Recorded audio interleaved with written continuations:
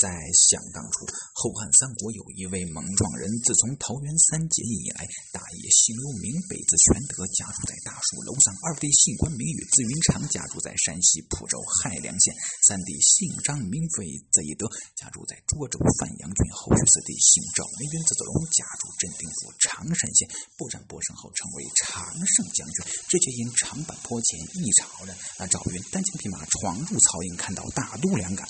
夺槊三条，马落陷坑是堪堪废命。那曹孟德在山头之上建议春波小点，不愧不假不起高坐骑，不拿手使两银枪，实乃一员勇将。心想我若收服此将，何愁大事不成？心中就有爱将之意，暗中有徐庶保护赵云。那徐庶进了曹营，一言未发，今见赵云马落陷坑是堪堪废命，口尊丞相，莫非有爱将之意？曹操言道：正是。徐庶言道：何不收留于他？曹操急忙传令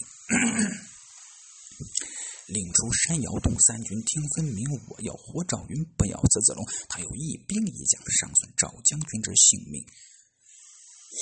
把3万人马51员战将与他一人跌命，众将闻听不敢前进，只有后退。那赵云一仗怀揣右主，二将常胜将军之骁勇，杀了个七进七出，这才闯出重围。曹操一见这样的勇将，焉能放走，在后面是紧紧追赶，追至当阳桥前，张飞赶到，高叫四弟不必惊慌，某家在此了也无妨。让过赵云人马，曹操赶到，不见赵云，见一黑脸大汉立于桥上。曹操忙问夏侯惇，这个黑脸大汉他是何人？夏侯惇言道：此乃是张飞，一莽撞人。曹操听大吃一惊，想当初关公在白马坡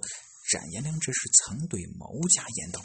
他有一结拜三弟，姓张名飞，字翼德，在10000军中能取上将之首级，如探囊取物，反掌棍文一般。今日一见，果然英勇，撤去某家，青罗散开，观一观这猛壮人的武艺如何？青罗散开撤下，只见张飞抱头环眼，面如润铁，黑中透亮，两中透黑，还下扎扎杀一部黑钢髯，有如钢针，是掐死铁线，头戴冰铁盔，耳弄斗宝，朱缨飘洒，上前八宝轮罗散开，花冠于长，身披锁带连环甲，内衬枣罗袍，足蹬虎头战靴，胯下马万里烟云手，手持丈80矛，站在桥头之上，咬牙切齿，是捶胸愤恨大骂。曹操听人带，今有你家张三爷在此，尔等或攻或战，或进或退，或争或斗，不攻不战，不进不退，不争不斗，而乃匹夫之辈。大喊一声曹兵喝退，大喊2声顺水横流，大喊3声把当阳桥喝断。后人有13之曰：长坂坡前救赵云，喝退曹操10000军，姓张名飞，则以德万古流芳猛壮人。